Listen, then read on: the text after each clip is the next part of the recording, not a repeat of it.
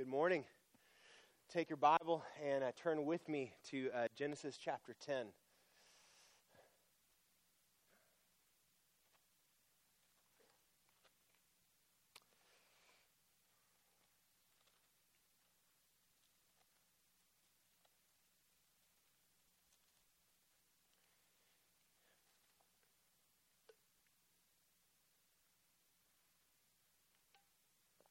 As you turn there, let me ask you, who's your one?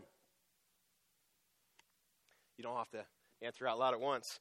But if you don't know what that question is about, it's a question that we want every member of Rocky Point Baptist Church to be able to answer. Who's your one? Who's one person that you will commit to praying for, who needs to know Jesus and hear the gospel and believe it and be saved? Who is one person that you can commit to looking for opportunities to share the gospel, the power of God unto salvation? Who's one person you can look for opportunities to share the gospel with? If you weren't here last week, we have these bookmarks and prayer guides, and there's a few available in the foyer on your way out. And on that bookmark, you identify your one, the one person you've committed to pray for, to share the gospel with, so that you can have that as a reminder on your dashboard. Don't look at it while you're driving, but on your dashboard, on your mirror, and then there's a bookmark you can put in your Bible to help you pray for them, and the prayer guide. Have you found that helpful this week as you've used it? Man, I found it so helpful in just not only giving me words to say, but helping my heart get aligned with what God's heart is for this person that I'm praying for. And so if you need one of those, they're available in the lobby, and it just walks through Scripture and gives you the opportunity to take Scripture and pray it over your one.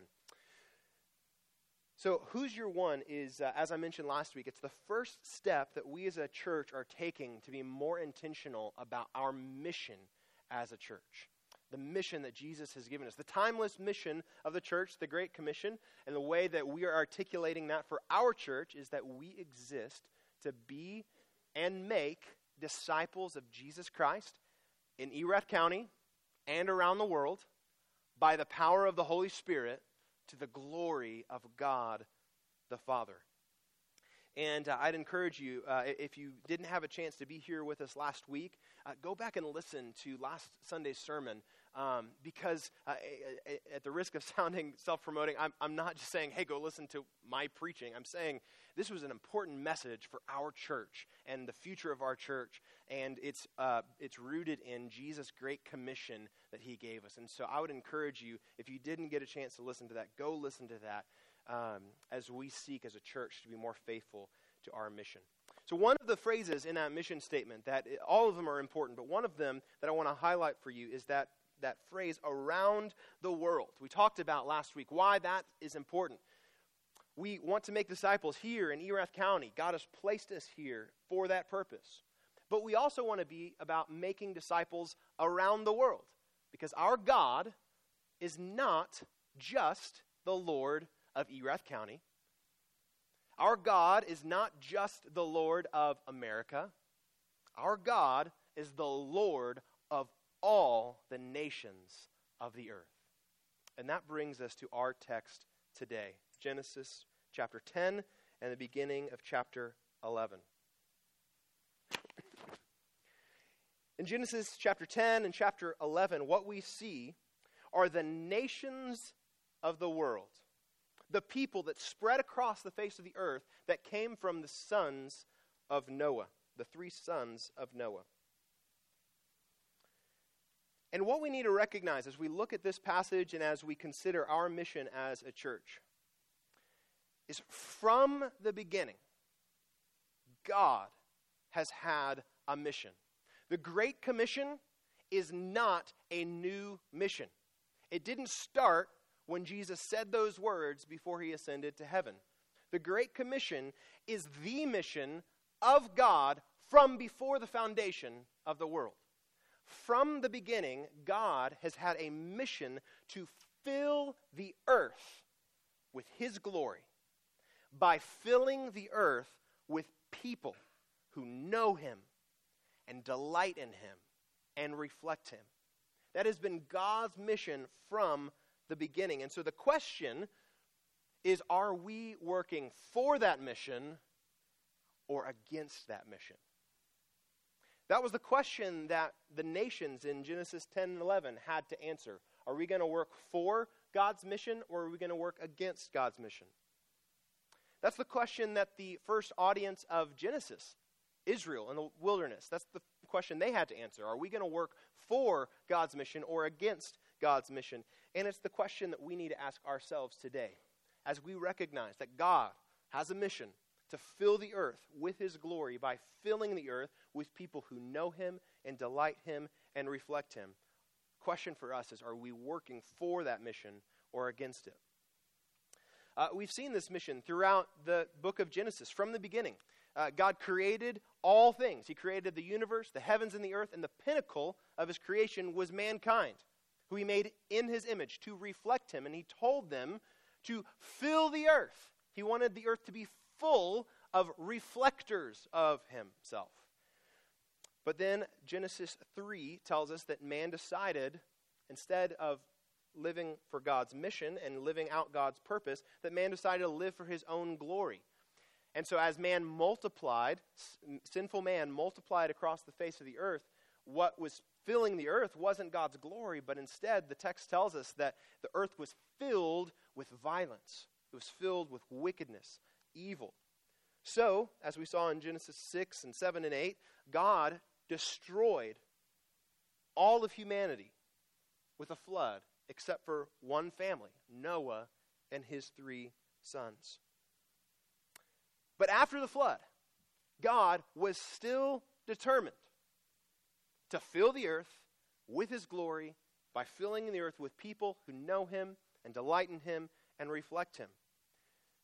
Humanity restarted after the flood, but the mission was still the same. Look with me at verse 1 of chapter 9 of Genesis. After Noah and his sons come out of the ark, come to this earth, it's a new day, and God reiterates the mission that he had from the beginning for humans. God blessed Noah and his sons and said to them, "Be fruitful and multiply and fill the earth." This is God's plan for humans from the beginning. It's God's plan for humans here, Noah's sons, and the families that would come from them. And what we're going to see in Genesis 10 is humanity doing exactly what God wanted them to do. We're going to see them filling the earth. So we're going to read chapter 10 together. And chapter 10, it's a long passage. It's a genealogy. And I want to highlight a few things to you and bring some things to your attention so that you can pay attention to these as we walk through, so you can see where the points of significance are as we walk through this genealogy. First of all, I would draw your attention to the shape of this genealogy. A few weeks ago, we saw a genealogy in chapter 5, and it was the shape of a line. It was one man to another. It was Adam's son Seth to Noah, and it was just father, son, father, son, father, son, father, son, straight line from one man to another. But we see something different in Genesis 10. It's not a line, it's a tree. And that shape is significant because what we're looking at is not a line from one man to another, but the spread of people across the earth. So we see a family tree. Another thing that will be important to pay attention to, in the first verse of Genesis 10 and the last verse of Genesis 10, there are summary statements. And these two statements are very similar, and those are important because they tell you what's going on in the middle of this chapter. So pay attention to those. The third thing I would tell you to pay attention to as we read is that this genealogy is made up of 3 sections, and each of the sections ends with the same basic refrain. There's this repeated refrain at the end of all 3 sections, and that's going to be important to understanding what's going on here in Genesis 10. And then lastly, one of the things that we want to look at a genealogy to find points of emphasis and significance is look for where there are breaks from the pattern, where we're going along and there's a pattern, and all of a sudden something kind of breaks the pattern. Those things should have our attention. So let's read together Genesis chapter 10.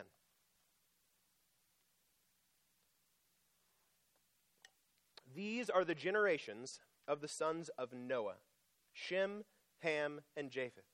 Sons were born to them after the flood.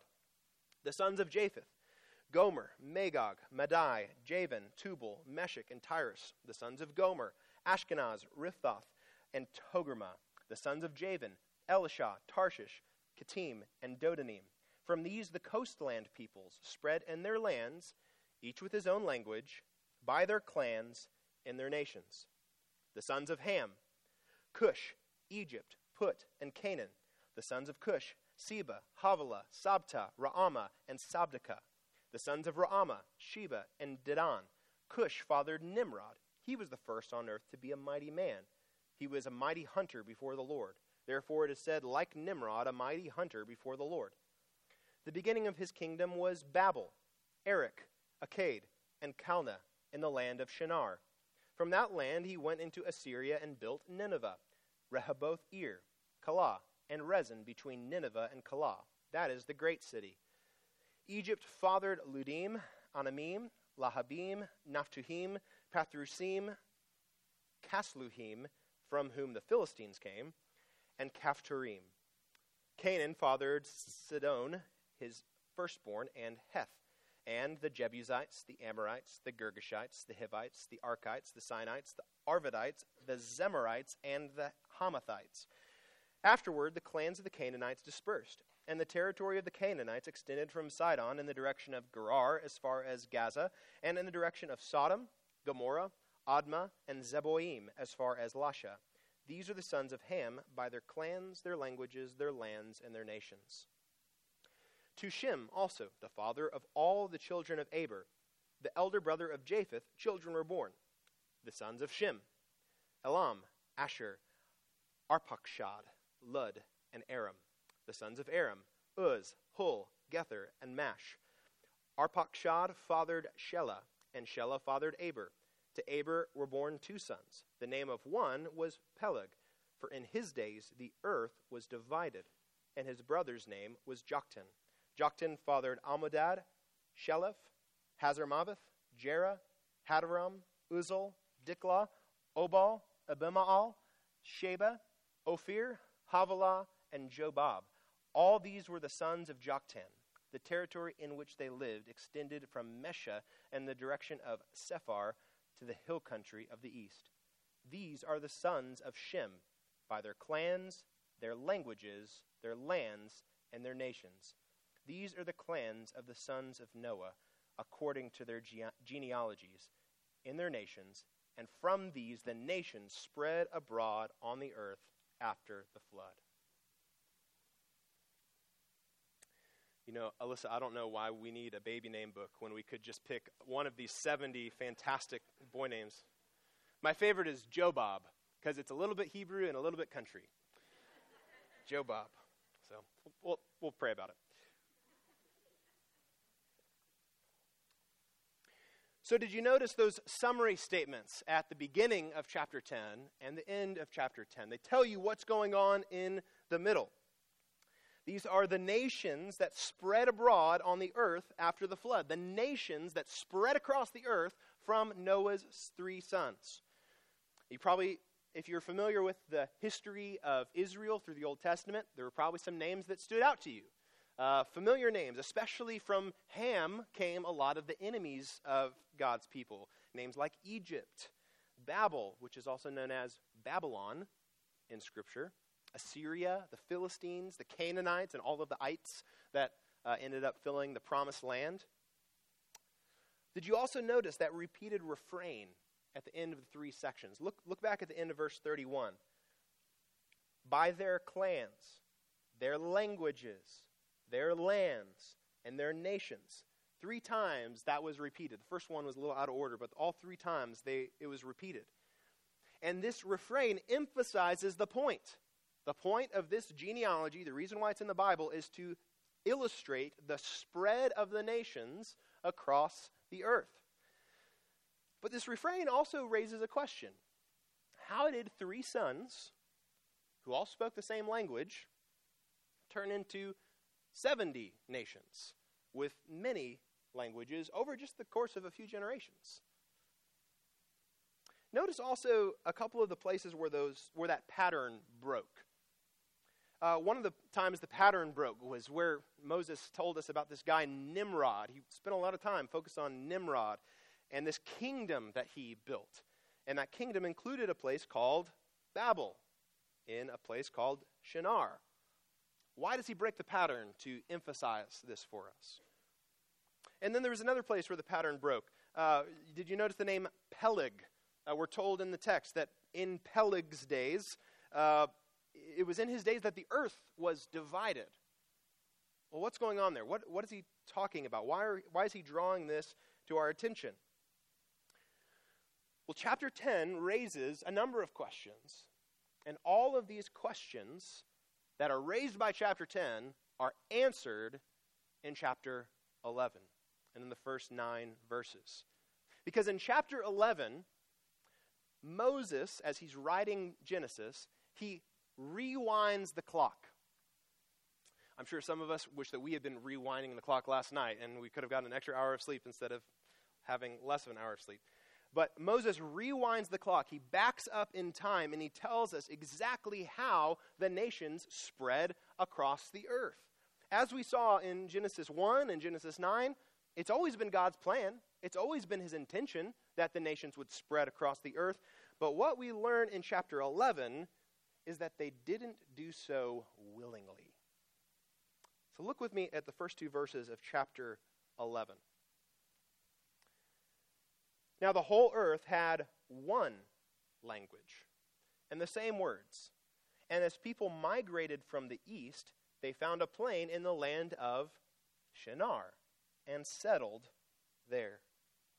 So before all of these nations spread across the earth in all of their languages, like we saw in that repeated refrain, all of the people of the earth had one language. And they migrated for a while, just as God had intended for them to do, but they only migrated until they came to this place of Shinar. In there, they decided to settle down. Well, we see more of humanity's plan to settle down in verses 3 and 4. Let's keep reading. And they said to one another, "Come, let us make bricks and burn them thoroughly." And they had brick for stone and bitumen for mortar. Then they said, "Come, let us build ourselves a city and a tower with its top in the heavens, and let us make a name for ourselves, lest we be dispersed over the face of the whole earth." So God had a plan, but humanity makes a different plan. They make a plan to build a city, to make bricks, build it into a city, build this tall tower that would extend all the way into the heavens. For what purpose? Well, first of all, to make a name for themselves. Rather than filling the earth with God's glory, they decided to settle down and build something for their glory. But also, they say in the text, to prevent themselves from being dispersed over the face of the whole earth. Humanity deliberately rejected God's plan for them. They deliberately went against God's mission of wanting to fill the earth. And like Adam and Eve, the humans here at the Tower of Babel decided to be independent from God. They decided to reject God's will, and they decided to pursue their own glory. And this is a tale as old as time, isn't it? This is what we see in humanity and in society even up until today, isn't it? As humanity progresses, humanity increasingly becomes independent from God, less and less dependent upon God. As humanity progresses more and more, we in society reject God's will. And rather than pursuing God's glory, we pursue our own glory. Humans love to pursue significance in what we build for ourselves, whether that's a literal physical building or building a great company or organization, or building a resume, or building a legacy. Humanity loves to pursue significance in what we build for ourselves to make our name great. So the turning point of this story comes in the next verse, in verse 5. Look at that with me. And the Lord came down to see the city and the tower which the children of man had built. So Yahweh comes down to survey the construction. And even though this tower was supposed to be as high as heavens, ironically, the Lord had to come down to see it. It didn't quite make it all the way up to heaven for him to be able to see it. So he had to come down. But even though this tower wasn't as grand as they might have hoped, it was still a massive problem. Look at how the Lord assesses the situation in verse 6. And the Lord said, "Behold, they are one people, and they have all one language, and this is only the beginning of what they will do. And nothing that they propose to do now will be impossible for them." God looked at humanity, independent from him, rejecting his will, pursuing their own glory, and he saw they were dead set on their plan. If he did not intervene, they would only continue in their pathway of sin. If the mission was going to continue, if God was going to fulfill his purpose, to fill the earth as he had always intended, God had to come down. And that's exactly what he expresses his intention to do in verse 7. Look at that. The Lord says, "Come, let us go down. Come, let us go down and there confuse their language, so that they may not understand one another's speech." So God determines to go and confuse the language of the people, to interrupt humanity's plan. And by confusing their language, by interrupting their communication, by intervening and keeping them from continuing on in their project, he would force them to divide. As he divided their languages, he would force them to divide and to disperse across the face of the world. And verse 8 shows us that this action of God had exactly the effect that he intended. So look at verse 8. So the Lord dispersed them from there over the face of all the earth, and they left off building the city. So God looks at sinful humanity. He decides to come down. He comes and as an act of judgment, he comes and he confuses their language. As an act of judgment, he ruins their arrogant plan.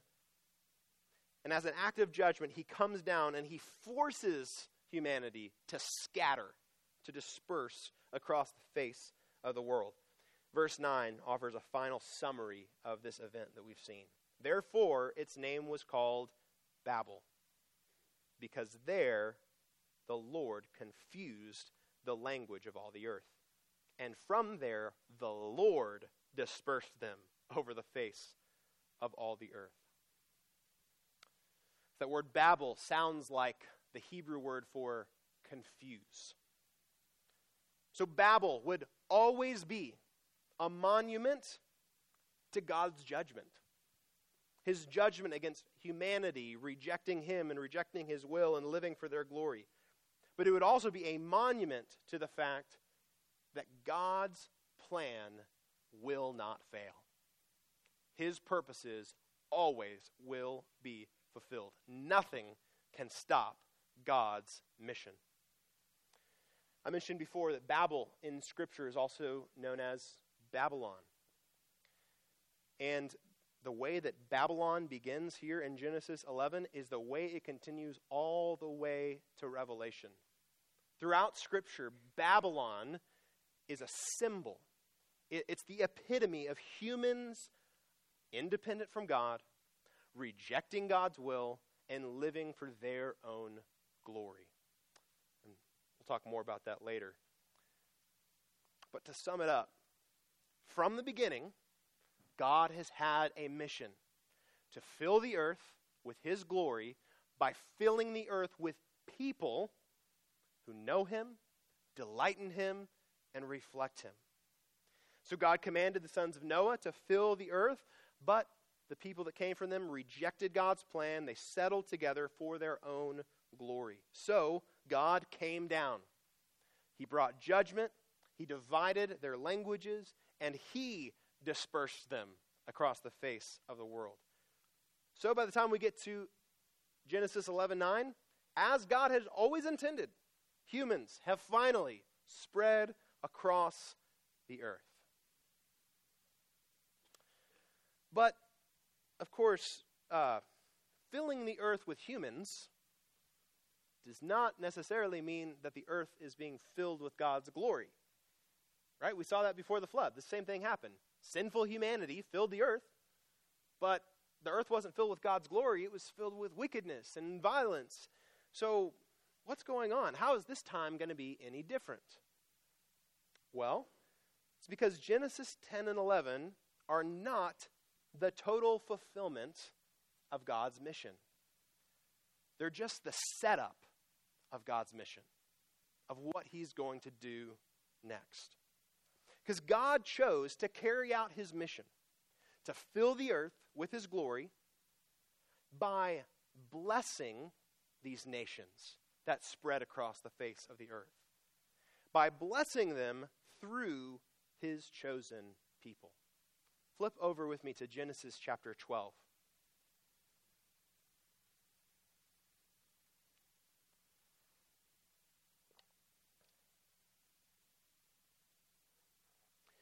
So the passage that we've been looking at, Genesis 10 and 11, it would have meant a lot to the original audience of Genesis, Israel in the wilderness.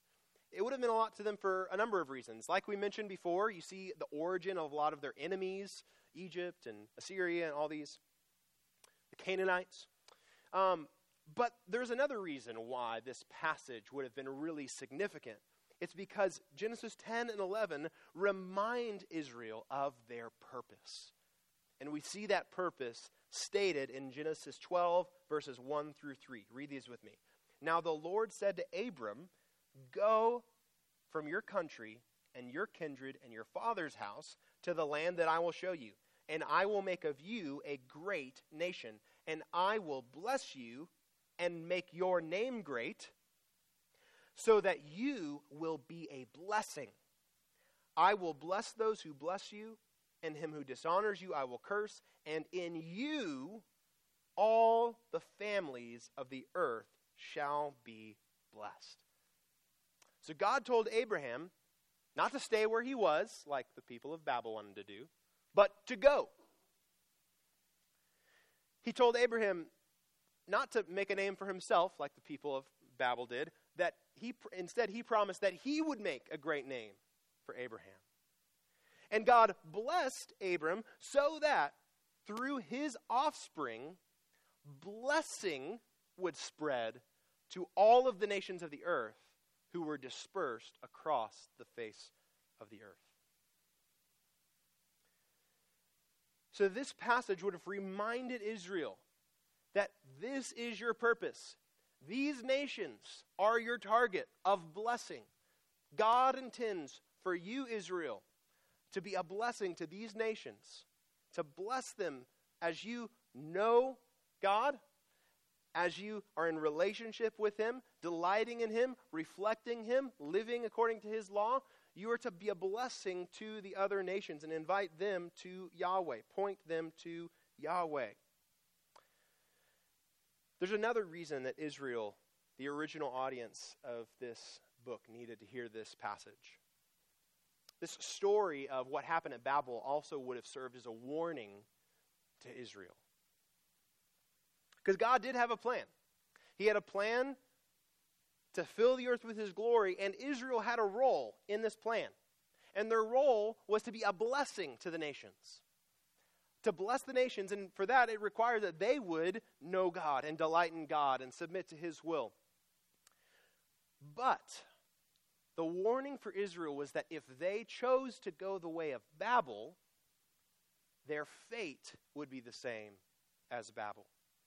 If they chose, like at Babel, to be independent from God, to reject his will, to live for their own glory, they would receive the judgment of God. And the judgment of God would come exactly like it did at Babel, through scattering them across the earth.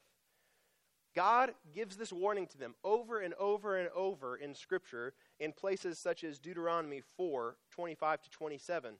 He tells them in that passage, when you father children and children's children and have grown old in the land, if you act corruptly by making a carved image in the form of anything and by doing what is evil in the sight of the Lord your God, so as to provoke him to anger, I call heaven and earth to witness against you today that you will soon utterly perish from the land that you are going over the Jordan to possess. You will not live long in it, but will be utterly destroyed. And catch this. And the Lord will scatter you among the peoples, and you will be left few in number among the nations where the Lord will drive you. Of course, we know from Scripture that sadly, Israel did not heed this warning. No, they actually ended up doing exactly what God told them not to do. They did exactly what he warned them not to do. They chose to be independent from God, to run after other gods. They chose to reject his will and take matters into their own hands. They chose to reject his glory and live for their own glory. And just as they did exactly what God told them not to do, God did exactly what he told them he would do. He scattered them. Most notably, he sent them to exile in Babylon. They acted like Babylon, and so their fate was the same as Babylon, and he sent them to Babylon. So as much as this was a cautionary tale to Israel, a warning to them, we need to recognize we all need this warning. This is us. We all need this warning. We have all gone against God's plan for humanity. We all have some Babel in our hearts. Now, maybe you aren't building a city or a tower, but maybe you are living to make a name for yourself. Maybe you're rejecting God's plan and living for your own plan. You know, it's interesting. The sin of Babel wasn't some brutal violence or sexual immorality or gross injustice. It was humans looking at God's will and thinking, our plan's better. It was humans turning away from living for God's glory and saying, I'm going to live for myself instead. It's what the world would look at in our day and say, that's normal. That's not rampant evil or wickedness or unrighteousness. That's just what humans do. It's easy to lose sight of the reality that the choice before us is the choice between living for God's glory or living for our own glory.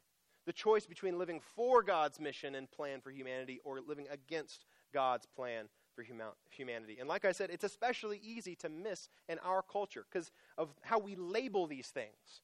We don't talk about living for God's glory or against God's glory. Instead of calling it living for our own glory, we just call it the American dream. We don't think of it as rebellion against our Creator. We think of it as normal life, typical human behavior. And living for God's glory isn't seen as normal. It's seen as maybe hyper-religious or extra-spiritual. But what we need to recognize is that when I am living for my own glory, I'm not just choosing one choice among many valid choices. I am setting myself up as an enemy of God. I am actively opposing the God of the universe. Scripture tells us multiple times that God opposes the proud, the one who wants to build a great legacy for his name's sake, for his glory, and reject God's plan and God's will. God opposes the proud. When the Babylonians chose to live for self, they were setting themselves up against God. And God opposed them, and he scattered them. When the Israelites chose to run after other gods, they were opposing God, and he scattered them. He sent them into exile. And we need to realize that if we are living for ourselves, we are living a life opposed to God. And what Scripture makes very clear is that all of us have done this in some way. There are no exceptions. There's no one without a little Babel in their hearts. David writes in Psalm 14, 2 and 3, "The Lord looks down from heaven on the children of man to see if there are any who understand, who seek after God. They have all turned aside. Together they have become corrupt. There is none who does good, not even one." We all have Babel in our hearts. And like the people at Babel were never going to change on their own. That's what God saw when he came down and looked at them. They were never going to change on their own. And likewise, there is nothing that we can do on our own to change our condition. Like at Babel, God must intervene. And the good news of the gospel is that God has intervened. But the good news is that while God came down to judge at Babel, in Christ, God came down to save. Because in Christ, what we have is the ultimate offspring of Abraham. The one that God chose to bless all of the nations of the earth through. He is the one through whom every person on earth can be blessed. Every nation of the earth can receive the blessing of God through Jesus. Because Jesus came and he died and he rose again. And because he did, he can forgive us for our independence from God, for our rejecting his will, for our living for our own glory. He can forgive us, he can redeem us and free us from captivity to our own glory. And he can restore us to God, restore us to our purpose, bring us into a relationship where we can, as God always wanted, we can know him and delight in him and reflect him. Jesus came to fulfill the mission that God had always had from the beginning. He has made a way for people from all nations to know God and delight in God and reflect God, and for the earth to be filled with God's glory through him. And we see this continue to unfold in Acts chapter 2 at the day of Pentecost. When the Holy Spirit came on Jesus' disciples and filled them, what we have is the reversal of Babel. Because there at Pentecost, on that day, when the Holy Spirit came on Jesus' disciples, there were people there from every nation on the earth, every nation under heaven, and they all spoke different languages.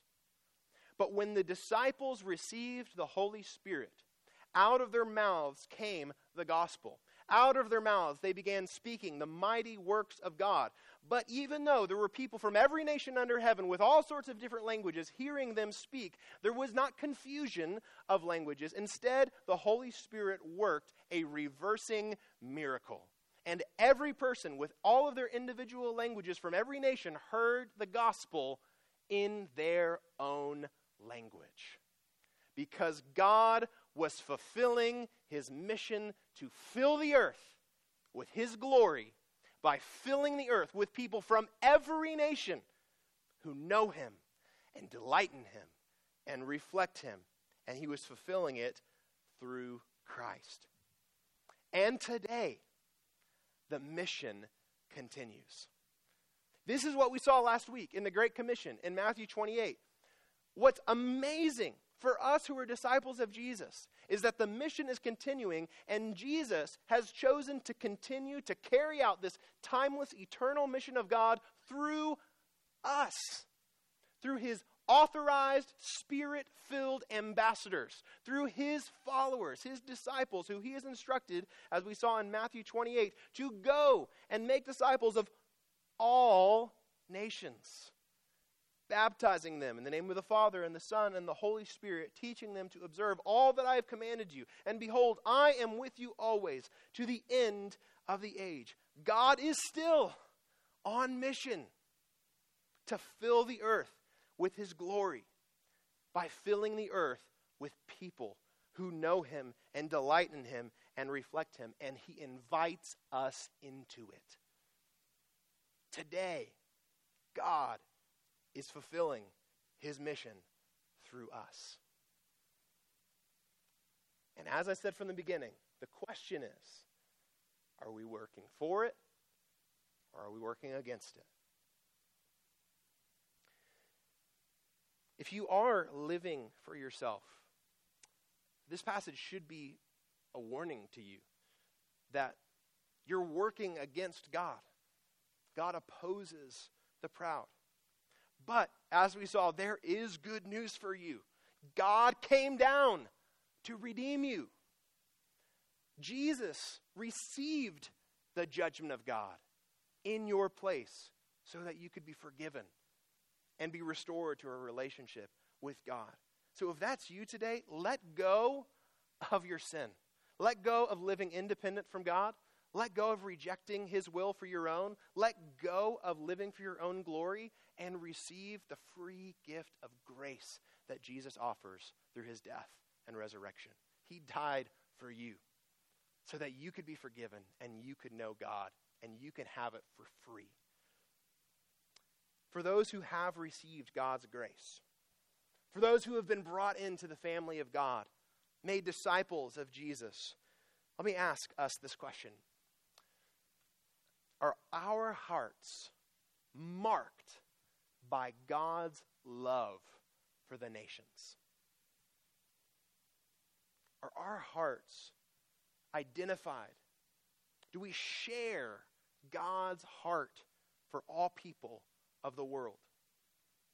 Are we brokenhearted over the nations that still have not heard the gospel? Are we passionate about God's timeless mission to fill the earth with his glory?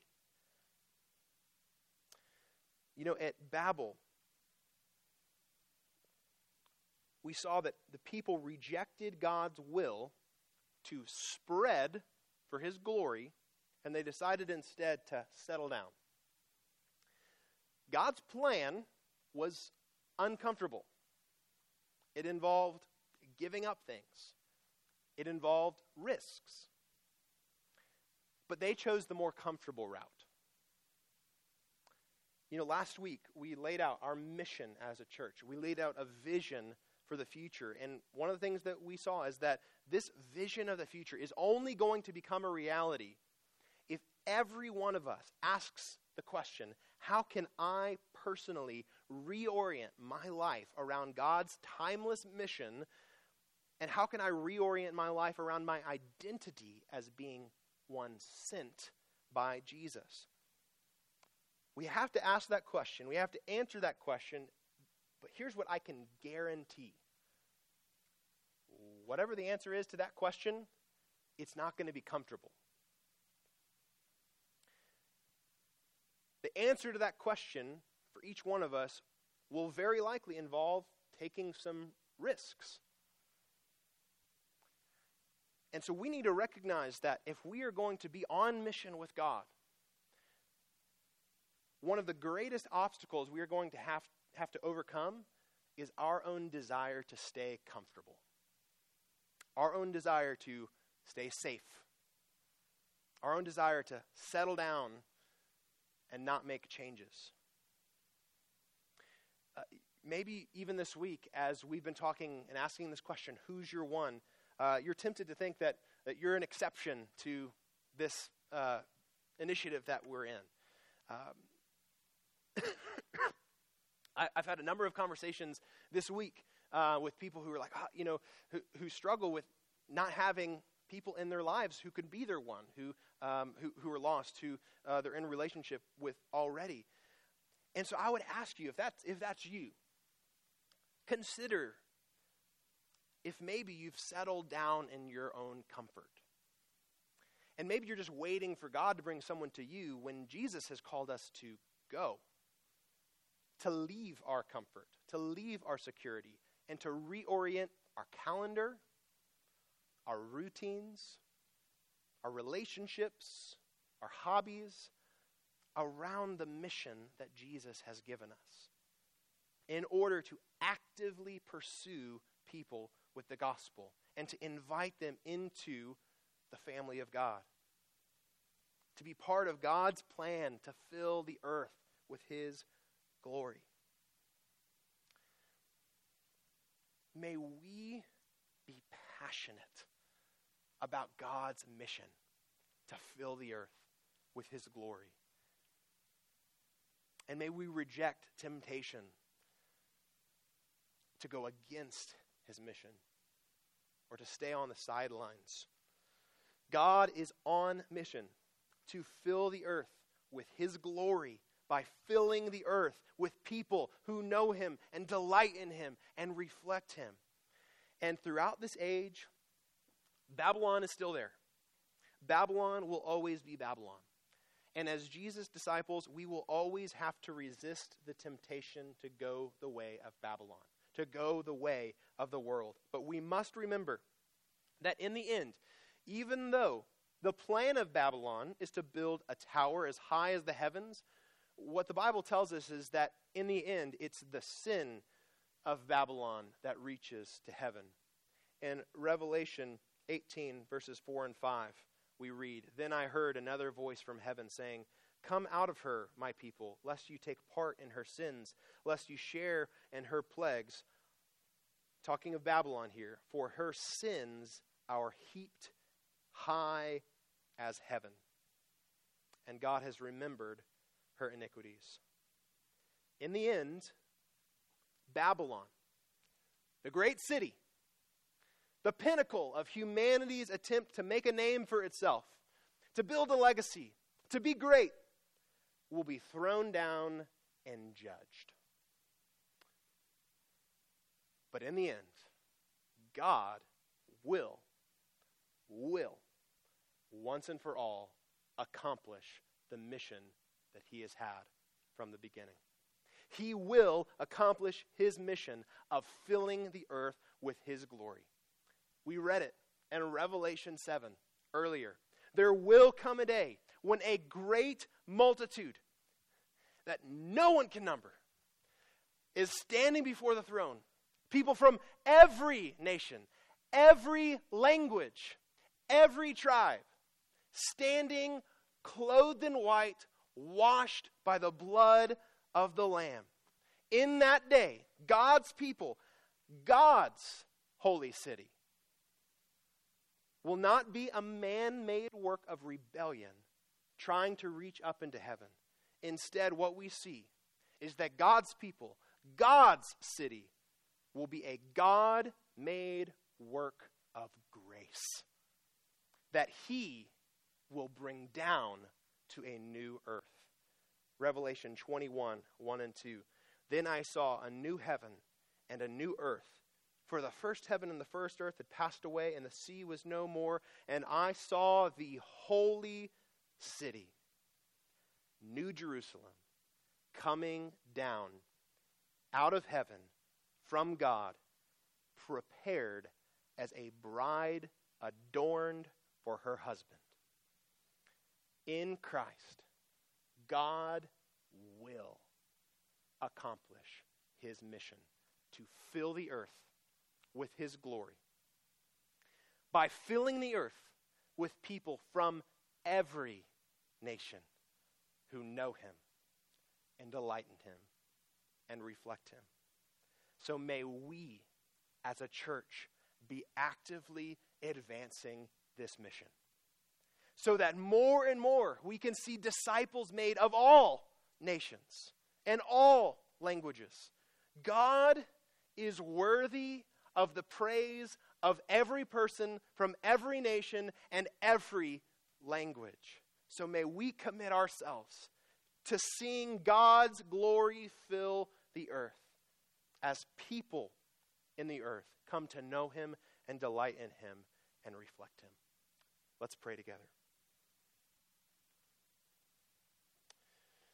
Father, I pray that our hearts would burn with passion to see your glory fill the earth. I pray that our hearts would burn with passion to see the nations come to know you. Lord, you have a plan that you've had from the beginning to fill the earth with your glory by filling it with people who know you and delight in you and reflect you. And Lord, I pray that it would cause us to burn with passion as we think about that day when the earth will be filled with the glory of the Lord as the waters cover the sea. When people from every nation and every language and every tribe and every generation of the earth, Lord, will stand before the throne and declare, worthy is the Lamb who was slain. Lord, I pray that that passion for your glory would so shape our hearts and our lives that, Lord, we would reorient our lives around your mission that you have had from all of eternity. Lord, I pray that as those who have received your grace, we would delight in extending your grace to others. We love you and praise you, and it's in Jesus' name we pray. Amen.